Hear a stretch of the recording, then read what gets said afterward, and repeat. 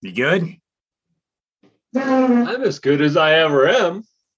That doesn't mean I'm good. It just means I'm about as good as I get.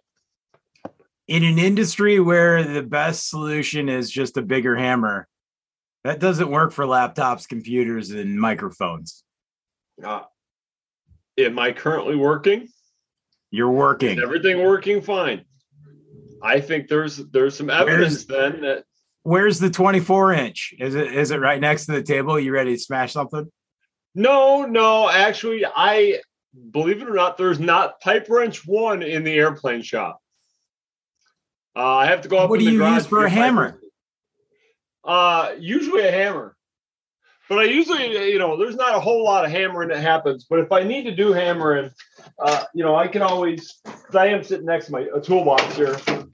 I have a number of hammers available to me of different types, right? I could use a wooden mallet, or this is crazy talk, I could use a hammer. No, I'm pulling your driller's card if you're going to use a hammer for a hammer. No, because I'm working on delicate airplanes, and most of the time I use this hammer.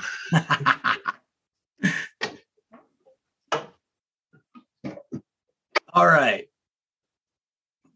Welcome to Drillers Cast. I'm Brock Yorty, and as always, I have my favorite co-host, Dave Bowers, with us. Good morning. How are you doing, my friend?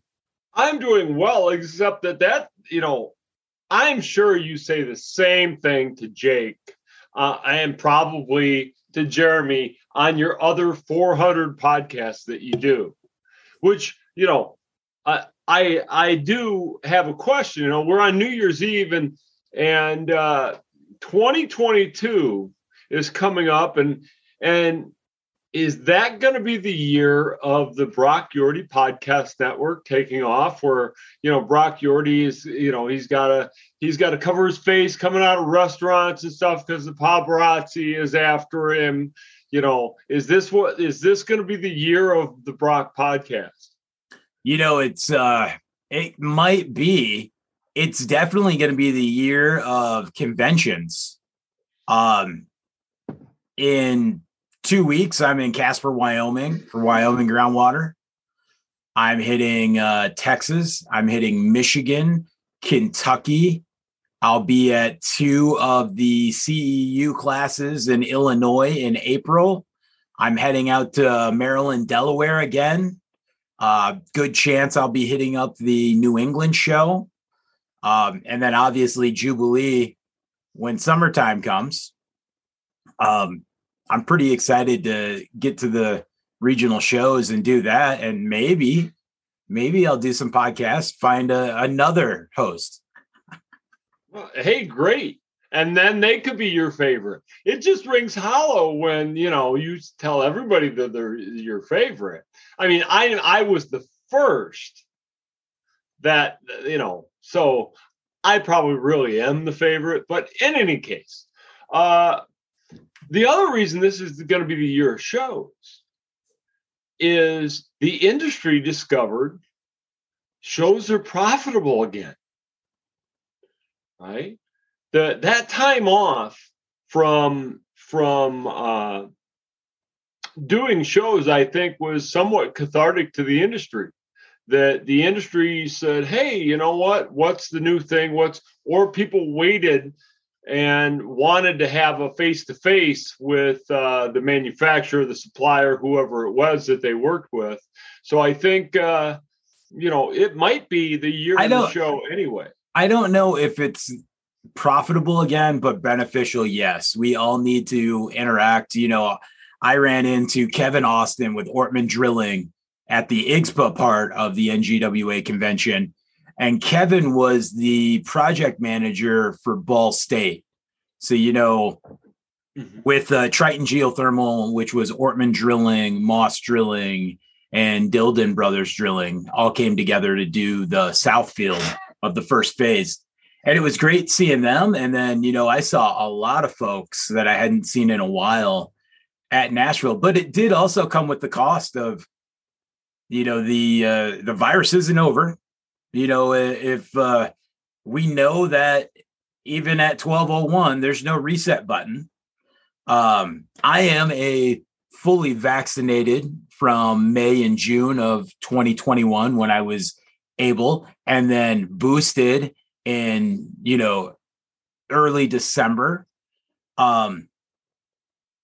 There's still a lot of people out there that are deciding their choice on what that is, and that will continue to be what it is, and that will affect shows, and it will affect immunocompromised folks, and it will affect the way we operate, including coming back from a big show and getting tested and quarantining from people that were worried about getting infected.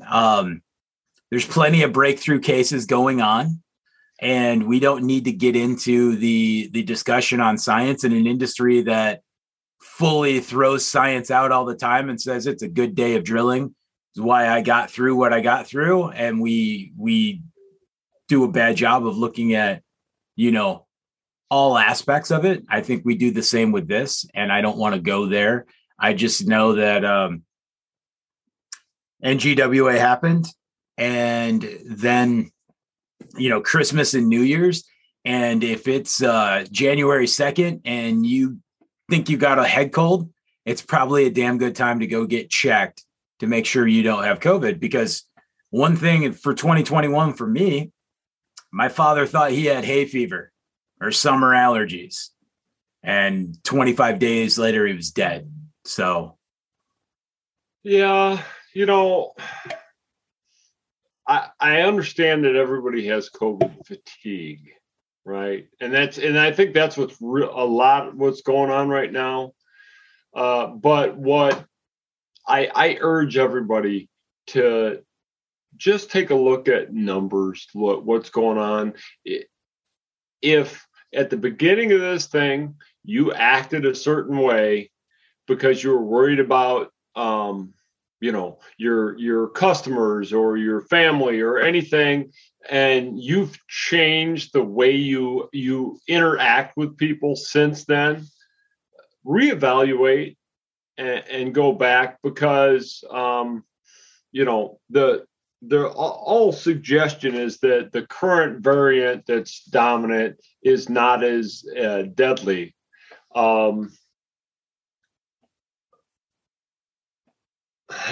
What's up? I may just have to change my organization is updating my unit here at 9:46. It's going to restart. So that's good times. So we got some folks watching. So if you got to use your phone, I'll resend you. Yeah, I'm gonna go ahead and you may even be able to, don't use your hammer to do this, but sometimes you can join Zoom on your phone and then it'll ask you which one will be primary. Thank you, Brock. I'm going to try that. But no, like I was saying, is that I want people just to take it seriously, because no matter if this is less likely to kill you or not, it's much more contagious. So I'd like to see our industry and humanity in general do a better job, because I think I can speak for everyone listening to this, everyone not listening to this, that, let's make 2022 the time we get past it. I agree. And so with that, that's it. No more of this crazy virus. We're not Fauci. We're not those individuals, but it needs to be respected. And as you move to your phone, since your laptop is going to self-destruct I see a couple people out there viewing. Why don't you post in the comment section what you're looking forward to 2022? For me, there's just so much drilling about to happen, from massive geothermal projects to cathodic to the infrastructure bill as it materializes and goes forward. This is going to be one heck of a year. And 2021 was a good year for drilling. Maybe a little weird for everything else, but it was a good year for drilling. Dave, what do you have for students and classes coming up? Well, we're going to probably put a third class of first-year apprentices on this year because the demand is going to be that high, which will bring our numbers up to probably 23 or 24 brand new apprentices in drilling in just our area this year. They believe that the spillover for micropile type work, I'm not going to be able to cover that demand, and I'm going to have to do some training for historic operator and operator apprentices in order to cover that demand. You mentioned the infrastructure bill. Just our area, that northern Illinois, northern Indiana, and 5 counties in Iowa has received $19 billion of infrastructure money. So think of just all the federal roads and stuff that have a bridge over a creek and have this and have that. If they're going to rebuild that, all of that is going to have to be replaced, and 90% of it, if they're of any span, wind up with micropile work and different stuff. Wait, Dave, I got a question. Is it creek or crick? Well, where I'm from, it's a creek.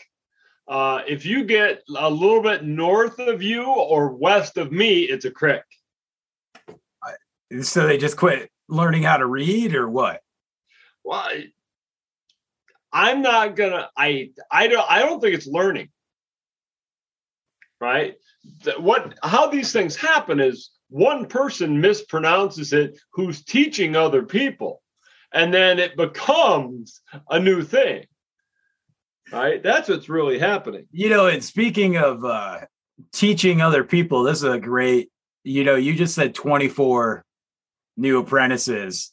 The only way this works is you let it get back down. The weather shifts. You got to pick a week where it's going to be like 20, 18, snowing, sleeting. Maybe the sun comes out and gets just a little bit sloppy in the training field. So those new individuals to our industry get a full dose of what the drilling industry is like.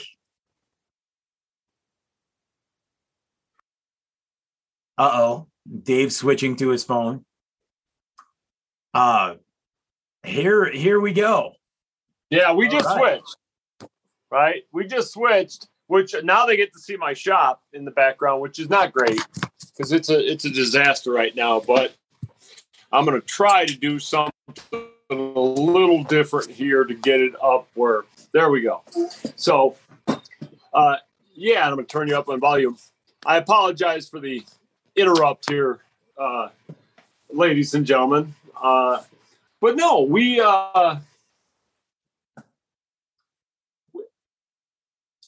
there's a fair amount of work out there. And you said that it's going to be a great year. I say it's not going to be a great year.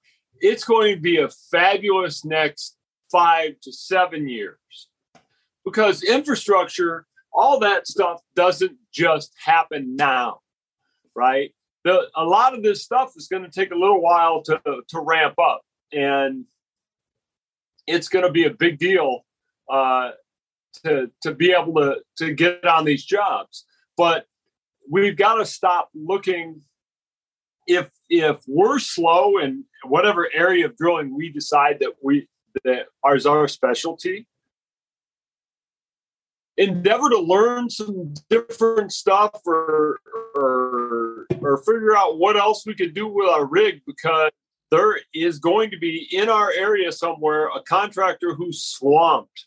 That if we can, I've never done cathodic, but if I learn cathodic and learn a little bit about how to do it, maybe we can go help that guy and make some money if all we've done is residential water well and it slows down, or we were a geotechnical driller and it slows down, and maybe there's some shallow cathodic work, or maybe there's some done.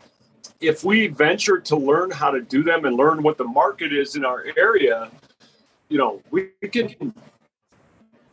can really become a diverse industry right now. Not to say that some companies aren't, but a lot of companies are diverse only in one type of work, and I think that is a real goal to have over this next few years, to diversify, because too many companies, when it gets lean in their one thing, wind up starving when there's other work that they could probably go do.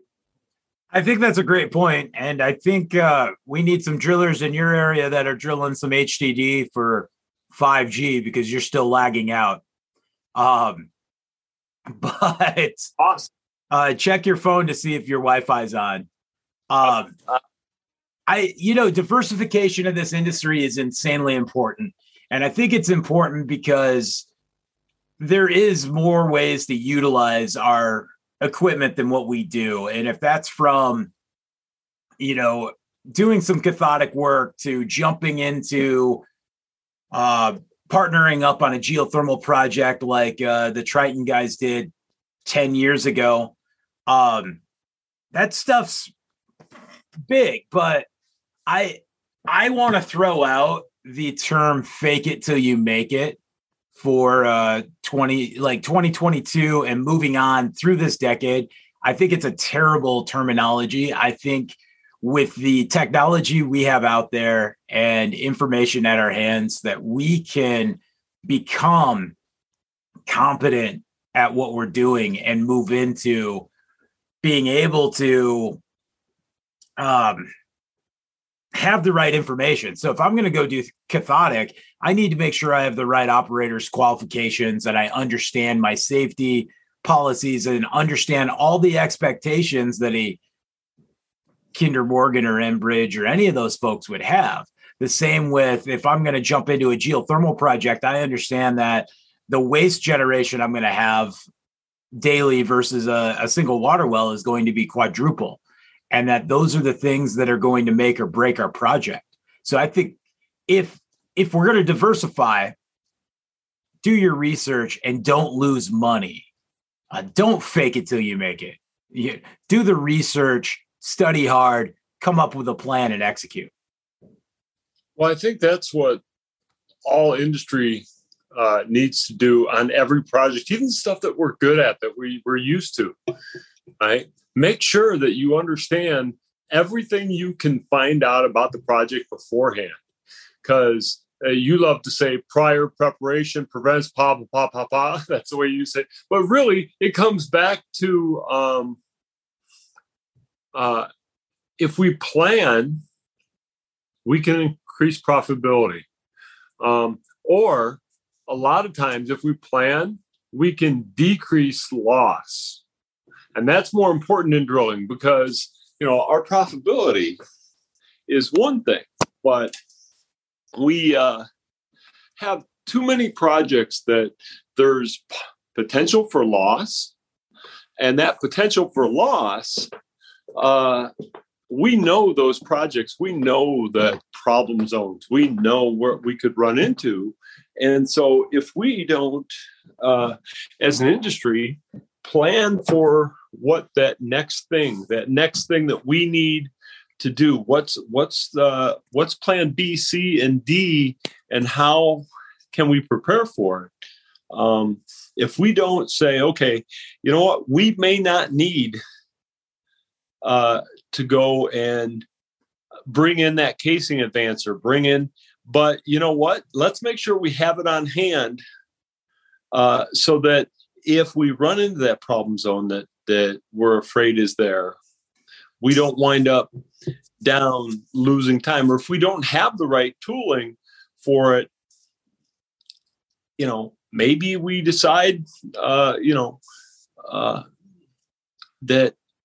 that might not be the right project for our company. There's a lot of times where guys get so enamored with the possibility of profit that they ignore the probability of loss. And that happens far too often in the drilling industry. I once was involved with a job that the vice president of the company bid the job, and the reason he bid it is he intended to send myself and another driller from Cedar Rapids, Iowa, who at the time was the lead driller for the company, to that project, because he knew we would both plan it, and it was going to be problems with Smithville, Kentucky. It was going to be some issues. There's going to be some flowing sands, possibility of locking stuff in, those kind of things. And he was overridden by the board because they had a closer office that they thought would be more profitable. And the reason that he bid it the way he did, he had an idea who he was sending. Well, fast forward a little while, and he had to send me out there to try and stop the bleeding because they were losing their backside. And they may not have, I can't say they wouldn't have, but they may not have if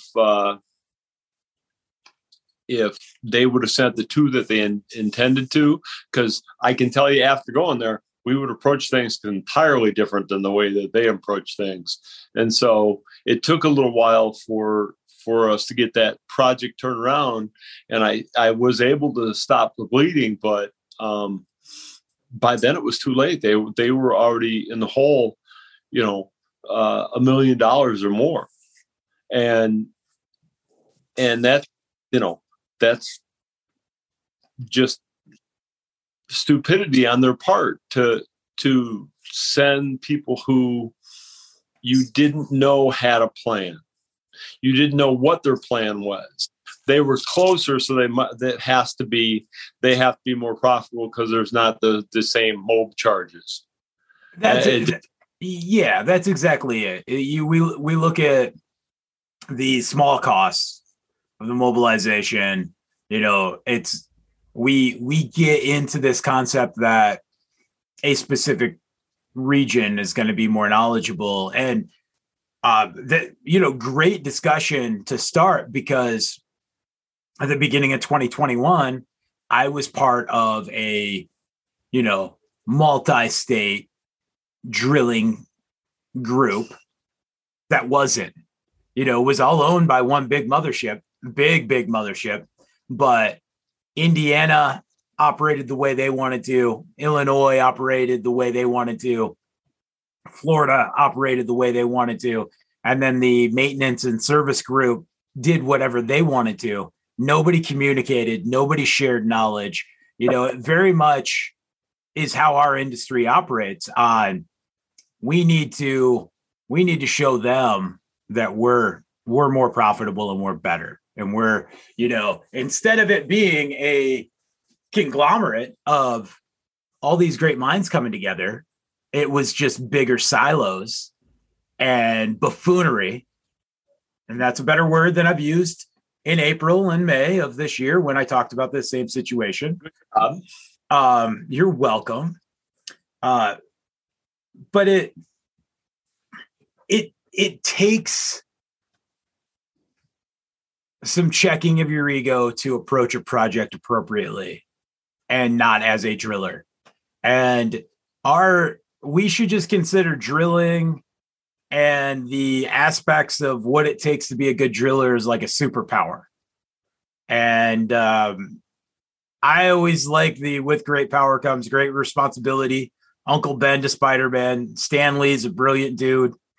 But really, if you look at the concept of everything that's happening in those universes, it's the average individual, not the individual with the superpowers, that, you know, their original persona that has to make all the good decisions and be smart and execute effectively. When you have the mask on, you're standing on the platform, all it is making sure you're making the microsecond decisions that, you know, keep you out of trouble, which is what you just talked about with the flowing sands and whatnot. So if I'm to approach a project, the first thing I do is start looking at my, you know, formations. And even before that, I drive out and do a site assessment and start having that discussion about what have we considered about the equipment we're going to bring in and the scope of damage we're going to do to this site, even before I start putting bits and rods in the ground. Well, it's the same thing. You and I were once involved on a project together that we did some demo work and whatever out there. Don't want to get into the project itself, but we knew what the formations were and all that. The unknown was there had been work there in the past. And what did the company that was there in the past do? I had an idea what they did. So, you know, we brought as many contingencies as we could effectively, only because we had to overcome whatever had been done in the past. And it turned out, you know, I believe on that project you went and had Brielle. This is how things with Brock and I work. He shows up. He says, "Yeah, let's work." We work for a day or two, and then he goes, "Hey, I gotta go. Chelsea's having a baby." So then he leaves and leaves me by myself to work, and it was hard, and I had to do it all by myself. But anyway, no. But no, we tried to bring every contingency. We had an idea. There was a great product that you had helped design. We were going to use, but shortly after beginning the project, we discovered that our plan A, which was a great plan, was not going to work because of how broken up the overburden had become from people air drilling overburden, which is a bad idea when you go use heavy air and overburden. They had broken to the point where basically for the last we were advancing casing with the hole, we had no chance of using mud. Mud and PDC bits were not going to work, and so I still had to mud in the overburden and deal with the losses. But you know, we had to change. We had to advance casing. We had to go ahead and use a hammer rather than the PDC bits for a number of reasons. But it was all stuff that, okay, had we just went out there with just the base setup that we thought we could use, we'd have lost our shirts on that project. You know, it's crazy. I think geothermal out of any of our drilling projects fakes it till it makes it the most. And I believe it's because we go, yeah, I drill water wells, or yeah, I do this, I do that. HVAC contractor sees what's going on and goes, you know what? It's just an investment in equipment. And then I just need to be able to get a loop in the ground, you know, and we don't have the discussion about the damage that we're causing. And we hear the stories about the high school parking lot that starts having subsidence because of where grout is gone, and there's, you know, the holes have been bigger. And now we're coming into this infrastructure bill where we're going to be going into areas that we haven't drilled in for 70 years. And the greatest generation, we can call them the building generation. You know what? Out of all the great things they did, one thing that I don't think was so great was they buried things in a lot of places that, by the middle of the boomers taking over, they went, wait, what's going to happen in 80 years?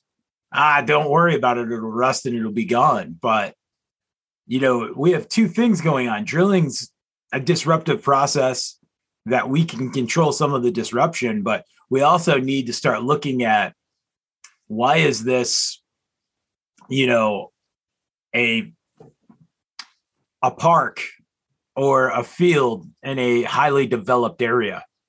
What is there? Yeah, there's a lot of instances of that just being hey, you know what? And a lot of times there was a sale, there was something, and they said, this area don't do anything with. Well, the company that polluted it and sold it or donated the land or whatever the case may be to the town that said, hey, don't do this. That was now 75 years ago. And the people in the town now, all they see is the open land, and a developer wants to come in and develop the open land. And you don't know what you might run into. We had an incident in East Chicago, Indiana, maybe 2 years ago, where they were digging for something. Now that particular area got a lot of refineries and stuff in it, so they're know to be careful in that area, because you really don't know what you might run into. But they had a sewer and water project that all of a sudden guys started not feeling well, and they had to shut the job down and do investigations. And they talked to a gentleman who was across the street. They knew what was the facility that was there in the past was across the street. And they started talking to the neighbors to find out if anybody had been around there. There was a guy that had been a kid, and said that, oh yeah, they used to take drums and they would bury them along the fence line in the berm. And we used to go and bury them just to see what they were, and then bury them back. But so he's telling them this stuff. So then they find out that they did have a large environmental problem in this area that they had no idea. It became a Superfund site. And so their initial, here's what we were going to do. We have a sewer line to put in, now has ballooned into this big Superfund site and a whole cleanup effort and this or that. And now you have the public in that area worried about public safety, because, okay, well, what's leaching into my basement? What am I being exposed to? Especially now we've disturbed whatever was there, and it could be moving. And the same thing happens in drilling. If we're drilling and you go through a plume of something, you create a conduit for it to move up and down or become airborne. And, we have to be cognizant of that. Anything that we're doing could affect something else. And the people who are the most vigilant for these kind of things are the environmental drillers, because they drill this type of stuff all the time. If you've never done environmental work, though, that at a certain depth, a scrape of the bit different or something may not set bells off in your head that we've got a problem here. Yeah, the first time you're trying to get a chain link fence or a box spring or an old refrigerator, trying to reverse that bit out of there, you 100% have a different respect for when I love it when somebody's like, it's drilling like butter. And then you'll hear somebody go, man, this is drilling like steel. I know what a rock feels like.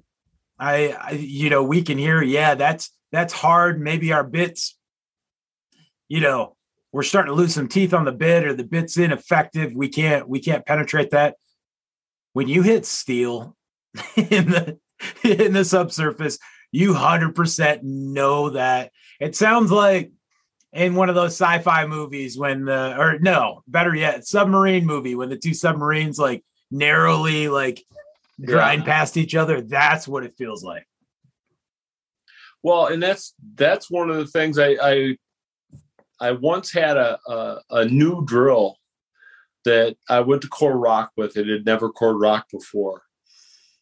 And as soon as the bit touched the rock, she sung. And I thought, something's going, but I couldn't tell, is it in the head? Is it in the hole? Is it, so may not be the most profitable for the job thing, but my decision was to make a phone call, get another guy that I trusted out there, which it was, I think, a Friday. So we came back on Monday. I could have finished the hole then. We came back on Monday so that I could have the other person listen to it as well and help me determine, is my hole not perfectly straight? Is it the casing that I'm grinding on? Because before I put pressure down, and we were relatively deep, we were probably 110 feet before we were starting here. But before I went down at all, I wanted to make sure it wasn't in the head, and that, okay, if it's the casing, if I go more than an inch or two and it doesn't stop because I'm just touching the side of the casing, then we're going to shut this down and abandon this hole, because there's something here, you don't know. Is there an old, at least in this area in southern central Illinois, is there a coal mine there? Right? Are you about to drill into the roof of something? Right? Those are all the type of thing that should be going through your head if you know there's a possibility in that area of dealing with that. Now, maybe I'm just neurotic, which also could be, but it's the mindset that in new areas we kind of have to have, though, because, and what do you like to say that we're doing? It doesn't really matter. We discover what? The unknown. Right. But it should be relatively known to us. We should have an idea. We should have an idea of what we could hit. Different formations, great. Right? That's different. But we should have an idea that, hey, if at all possible, that there's a possibility of that there might have been a landfill here. There's coal mines around in this area, or I believe, be hitting sandstone or limestone or what at about this depth. If it's different, okay, but at least we had an idea going in what we should encounter. I completely agree. Having the research, we're a first world nation. This isn't like our friend Ishmael, who's going to go back and drill in, Somalia, or, some of the projects the Red Horse guys have done where we have very little other than topographical ideas of what we're going to encounter. For me, it's no different than fall protection or confined spaces or anything else. And somehow I just brought it to safety for a second, but I say discovering the unknown, because if things are going smooth, we can continue. But if I'm skeptical, any situation, I'm not going to hit that power line. I'm not going to punch through the rail car in South Bend, Indiana. That was, a old rail junkyard that had 80 feet of overburden on it, because when we thought that felt like it was drilling like steel. Guess what? Yeah. And mad props to any drilling crew working in the Chicagoland area. I feel like New York, the oldest parts of New York City is really hard to get anything drilled in. And I feel like if we were looking at the second largest city, LA, again, you're with everything going on and faults and that type of stuff, you really know what you're setting up, but you go to your city that's burned down twice, Well, it's location, right? Right. It takes a different breed to want to. Brock, did I lose you? I don't think so. Did you lose me? This is always good for podcast.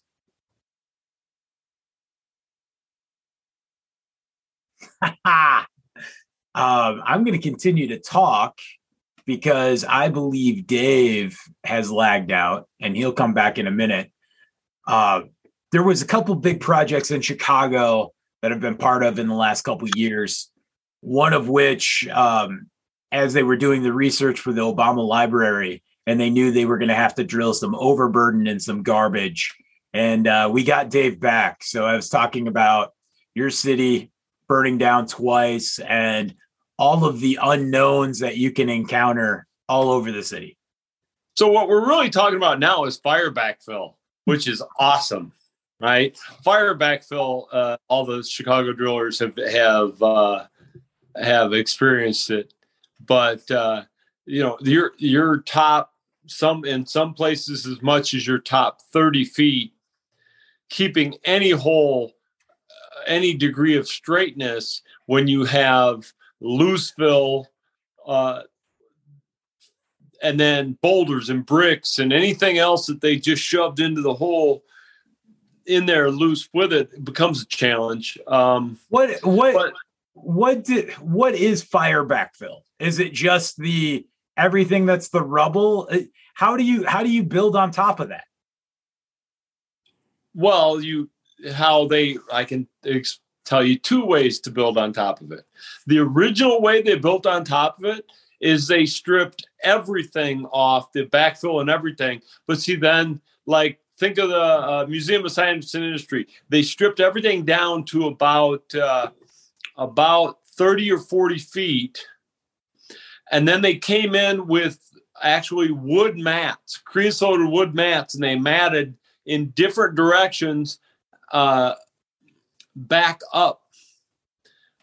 Believe it or not, that was supposed to be a temporary building. But anyway, they matted everything back up to a grade that they could build on. So basically, it's a spread foundation. Did they just take all that garbage and push it into Lake Michigan? Yes. Everything Chicago grew, I forget the number. It's 30,000 square feet of shoreline or something. I forget. They increased their shoreline by 10 or 15% by just when everything burnt down, they just pushed everything out into the lake and built more land. And then we pull out of that lake for public water supply. You're fine. It's actually the town that I live in is currently, and I was a little dismayed by this. The town I live in, and two other towns are now considering going to Lake Michigan water and abandoning their wells. And they have a radon problem. I understand, but I don't get how it's cheaper to pipe the water in rather than, but somebody somewhere is out selling long pipe, and we don't do a very good job of selling. Now there's a challenge for you. You want to have a challenge, national industry leaders, right? NWGA put together a effective campaign for selling water well to these what for water well are large municipalities, right? So you're not going to get the city of Chicago. You're probably not going to get, places like that. But when you look at the suburbs, like where I live, you're still looking at a town that might have, 400,000 people, and they're still on a well system. And, it's hard between the three towns. We're probably, 270,000 people between the three towns that we're talking about. And, all of them were still operating well systems. And, if they close that down, how much work is that for our industry doing, even just coming in and doing pump maintenance, doing those kind of things? We're not selling the advantage of water well compared to, and really, we have the perfect scenario to sell it. Here's the deal: if I'm gonna drink, let's say I have a gallon of water that I want to drink today while I'm working outside, I'm going to put a lid on it. I'm not just going to leave it open as I'm doing some of the last of the honey to do list, as I'm cutting some 1x4s. We're building out the mud room, those type of things, because sawdust is going to get in my gallon of water. Chelsea's going to come back from getting stuff for New Year's Eve from Trader Joe's, and the Telluride's going to drive by and splash some slush and mud into my water, and so here I got this gallon jug open top. I'm going to have a lid on it. And anybody that tells me, like, obviously the Great Lakes is a vast resource of fresh water that has to be, pulled, treated, and then pushed out to the masses. It's an unconfined aquifer. I 100% want a confined aquifer. Not to mention, we just had a discussion about maybe we just pushed, 2 full-size cities into the coast. As I drive on any of the Great Lakes, the same with some of the massive rivers we have in our country, what do I see? I see refineries. I see former paper mills. I see lots of unregulated things. It wasn't more than 50 years ago that, the Cuyahoga River caught on fire, right? Mm-hmm. Traverse City, during their largest lumber, which all of that lumber got, cut down and shoved to Chicago, pushed all of the unused wood into the bay. And there's all this petrified wood and all kinds of other stuff in the bay. We have massive cleanup to do.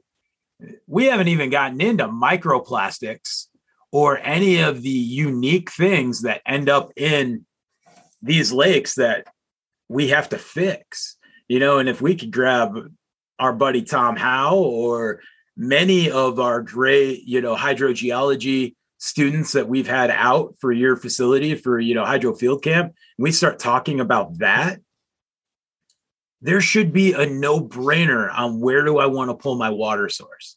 If I need to live in a place that water's inobtainable, then I'm going to consider surface water. But, Mother Nature is the greatest filter we have.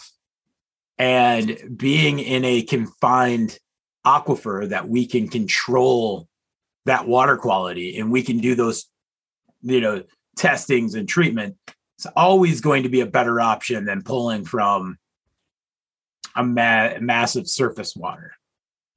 So I don't. Yeah, that's the campaign, right? Well, not only is that the campaign, though, but we have to get it out to the local councils, because they don't necessarily. Somebody's there selling long pipe, saying this is what we need to do because it's going to save us money and this, and I don't know how exactly they're selling it, But what we need to do is have someone there saying, hold on, you're losing control and you may not save money, right? Because now we're dependent on wherever you get your long pipe from. They could decide whether we get water or not. Doesn't make any sense. No, here's the sense. I can look at it. We use the terminology a lot. I'd rather be looking at it than looking for it. Pulling water out of a massive source where the only unknown is where do I set my pipe to be able to pull it in, and I can see it, right? I can HDD, I can tunnel. We look at what we're able to do with, tunneling to be able to run electric, gas, other infrastructures under large bodies of water.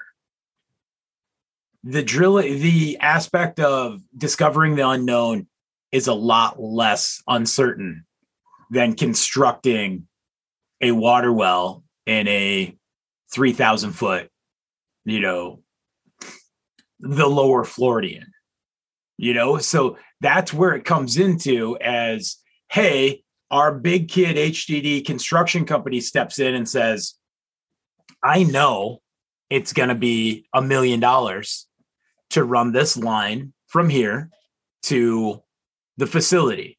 Oh, what about overruns? Yeah, you know what? We could end up being $1.5 million. And then we bid a water well project that is also that. And the big question comes into, how many gallons a minute? What is my specific capacity? What is my yield? How often do I have to rehabilitate this? It's way easier to, push water than it is to pull water, right? That line's going to come in down gradient, however they set it up. We can engineer all that stuff. Now we throw a drilling company in where we are good at getting water, but we have to prepare for the unknowns. We have to understand what we're going to get into. And we go, yeah, you know what? You might get 1,200 gallons a minute, or you might get 4,000 gallons a minute. And that's why the pipelines win, is because it's a given. It's when I get on I-94 here in Kalamazoo, I know I'm going to run 70 miles an hour until I get to, the Illinois border. And then at some point there's going to be some construction and traffic from the third largest city that's going to slow me down. That is not even close to true. Because it's going to be Gary. It's going to be Gary when I get slowed down. You're not to reach the border. It's going to be Gary where you're going to slow down. But no, I just think we need to do a better job, and control has to come into that. Having control over your own resource rather than somebody else. Water well is it's not a dying breed, but the industry it will allow itself to be curtailed if they don't find a way to have a better voice. And I think that's really all I'm after, is say, hey, because not everybody has the resource that even our towns do. That's still 40 miles of pipe.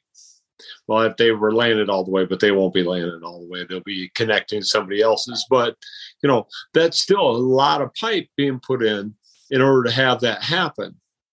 But if you're further out a little ways from that large source of water, water well is still the best option. But I think that we have to do a better job of explaining to the general public the advantages of well rather than surface water. Like you said, hey, no one has, actually I can't even say that anymore. We have some injection wells here from some chemical facilities that are injecting stuff into caverns and this and that, where there's less known on where things could be going. But William Smith just piped in and said water quality and well design should always include geophysical logging. This will eliminate the unknowns. And I fully agree with William. It's 100% about the well design. This year, I got to go to the groundwater and wells course taught by Tom Hanna and Mike Schneiders and, Fred Ruthledge and all the guys that have contributed to the groundwater and wells book. And it was a great discussion. It's like you've said, Dave, it's advocating,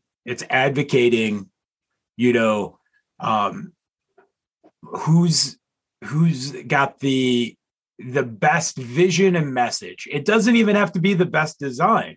If we look at Silicon Valley and you see some of the things that come out of Silicon Valley, the things that went out weren't necessarily the most elegant in design or the most efficient for us. They were who had the best backing and vision and could, guarantee what they're going to have. I think the best is probably, VHS and Beta back in the day. VHS wasn't superior, and I think for an industry that the average rig age is somewhere between 90 and 94, I think it's more appropriate for me to talk VHS and Beta than to talk Blu-ray versus HD or, the different technologies out there. But you're right, William. We do. And in a first world civilization, we 100% have a ton of that data. And then we end up blaming either the drilling process for screwing up our production or the theoreticals of looking at those logs and saying that I want 200 foot of screen because that little bit of dirty formation that we see within there isn't going to be a big deal. And then we get into starting to pump and we have, ultra fines that we can't screen out. Those are the things that they're always going to come back and say, the life cycle of a pipeline versus life cycle of the well, I think is really what we get into. And I can grab my book. Dave, talk. I want to grab a book. So I think there's case to be made for both, but the life cycle of that well can be so much more than what. But the problem is that when they ask about what the maintenance and what, it comes back to that word that we say all the time. Well, it depends. Right? Depends or diapers? No, always depends. Right? But it depends. There's so many variables. And I still believe it's probably the best resource that we can get. It's the best way to draw that resource, in my opinion, to ensure its quality. And really, I think maybe that's what we should be selling is the quality that we're able to get. And then, but then you wind up with, well, it depends on where you are. How deep can they go? I've been worried about California for a number of years, as they well are as well. But I've been worried for a lot of different reasons. As their groundwater, as their suitable groundwater is dropping, a lot of people who saw it as a financial opportunity to get involved in drilling got involved, that I was like, ooh, you don't have any background in this. It's gonna be a scary proposition for you. And I know a few of those companies that have survived and done well, but it's the same thing with geothermal, where I always were like, you know what? Because you may not take this as seriously as that historic water well driller. There's potential for, if you're nonchalant, us impacting an aquifer that's already stressed. And when that happens, and this has already killed geothermal once, and hopefully it won't again. But geothermal took a big hit in the 70s. That, and then fuel prices came back down, but took a big hit in the 70s because they did some damage to some aquifers, and they got a bad name. And then the prices of fuel dropped, natural gas and those kind of things, and it made it less desirable. It wasn't any less profitable. It wasn't any less efficient, but it made it less desirable. Well, if water well were to have the same kind of thing happening because we had somebody not do a good job, especially in an area like the Central Valley that is so stressed right now, and their aquifer is just diving. Diving might be too strong a word, but it's dropping pretty dramatically. It's diving. And I think you just came up with our first topic of 2022. Start of season 3 of Driller's Tribe, Driller Cast, is really, this full discussion on the dichotomy between pipeline and water well. And the big one, and of course, because I have a background on your chest. There this you is go. Tom Hanna, Mike Schneiders, Calm down. John Schneiders, and my son is behind me. Bo Yordi, go downstairs now. Thank you, buddy. We want treats.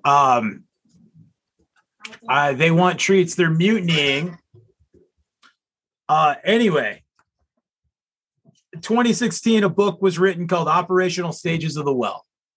Well fields, water wells do not have to last 30 to 40 years anymore. With 316L stainless, the designs, geophysical logging, the collaboration between hydrogeologist and engineer and a good drilling company. And I don't know if that drilling company has to be 100 years old to have gotten it. I think you have to embrace science on top of that engineer and hydrogeologist understanding the expertise and the investment in the equipment to be successful as a water well drilling company. But water wells can last 80 years now. And if they're taken care of properly and they have a maintenance program like anything else, they can be a utilized tool in a confined aquifer that is a much more controlled X factor than we're ever going to get with surface water. And I think you've given us a beautiful topic to start, 2022 with.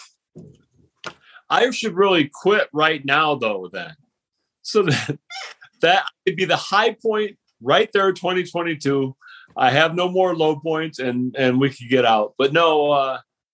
So you're saying I got to find another co-host so that we can have a scientist on. You already threatened it earlier in the show anyway.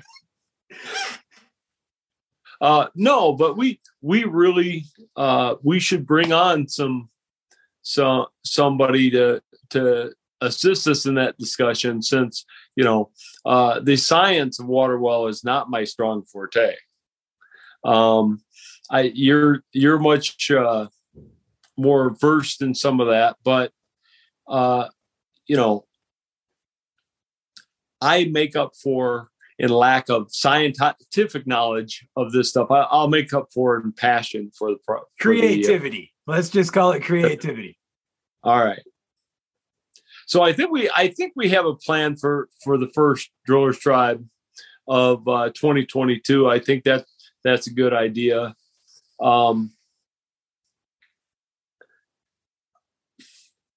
All right. So two questions. Hold on.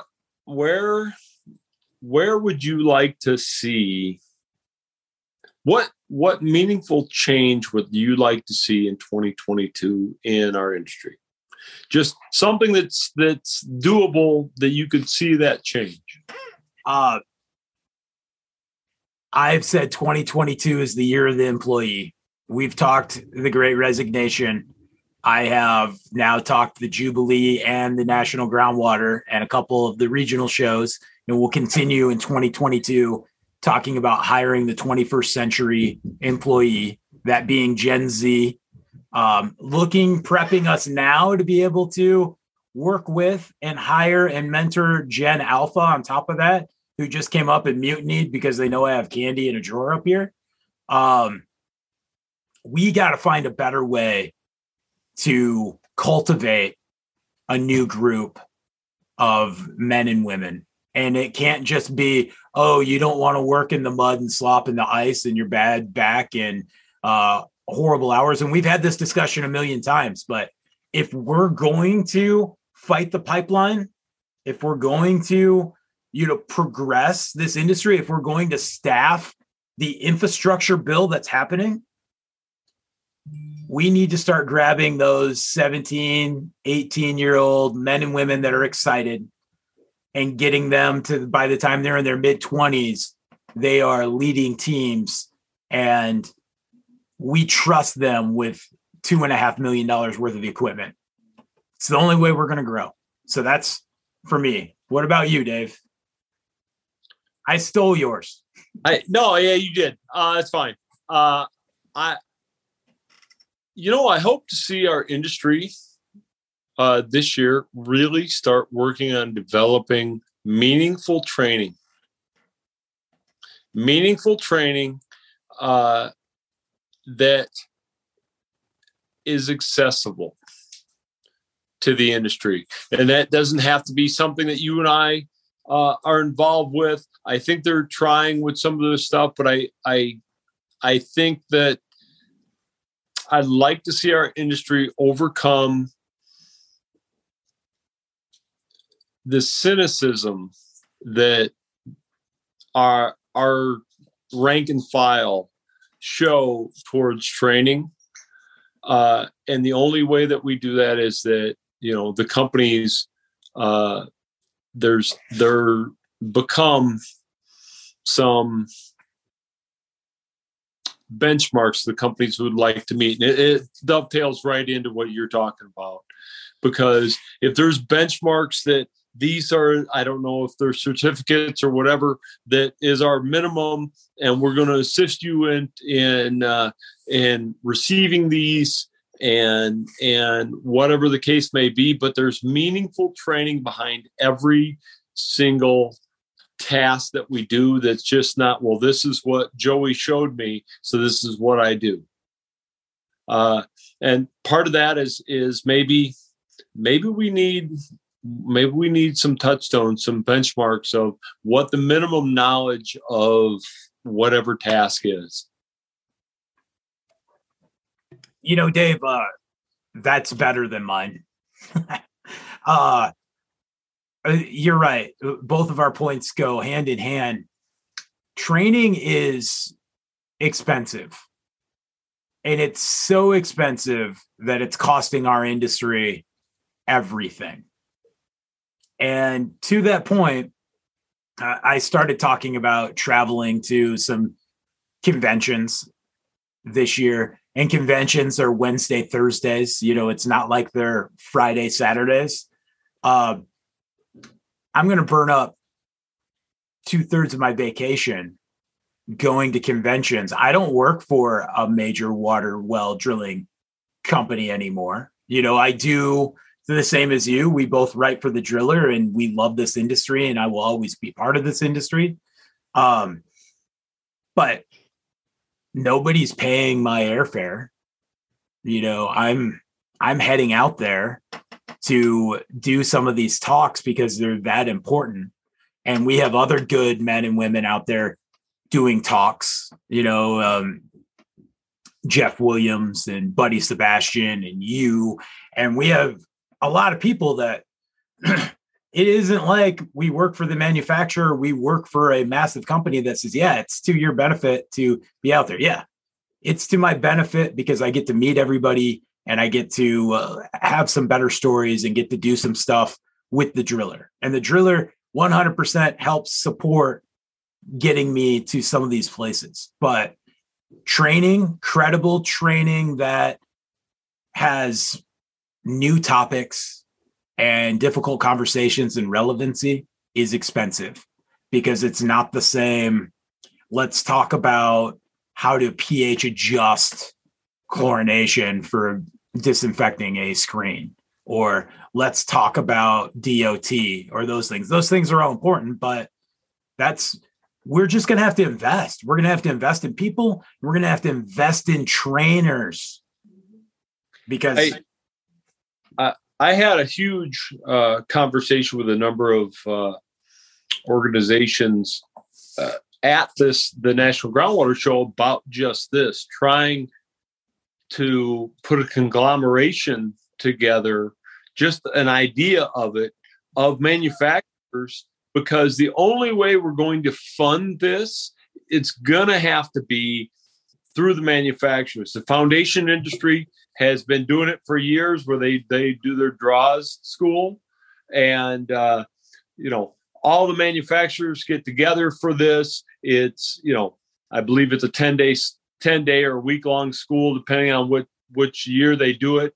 But and they go through that stuff, and the manufacturers who don't normally donate anything, donate equipment. They donate because they know it's that important to their industry. We need to do similar things in our industry, whether it's in conjunction with the shows or what they do. We need to do those similar things so that we can start to establish those minimum proficiencies that each level takes, and standardize it across the industry. Agreed. That's the important thing. If we standardize what a mud driller needs to know across the industry, it helps our companies as well. Because when a guy leaves and said, "Oh yeah, I was a driller here," okay, you have a cert. It helps our employees, because there's something they can go to that says, "This is my documentation that shows I know what I'm telling you I know." And that's where we run into a lot of problems. If you read things right now, oh, nobody can get a helper. Well, okay, nobody can get a helper for what you would like to give a helper, or is there no helpers available? Because if you also look, there's always somebody posting, "Hey, I would love to go. I was a helper here. Is there any work out there?" So, it has to be both ways. It has to be a minimum knowledge base, and then we have to reward that minimum knowledge base. I think that's a perfect point to wrap up on. Everybody have a awesome New Year's Eve. And tomorrow we hit the reset button on what we can do to be a better industry for 2022. And let's keep being smart. And we drill to discover the unknown, to progress civilization. It's the given. Nothing gets started without us figuring out what's in the subsurface and how we provide that information, those resources back to humanity. Take it away, Dave.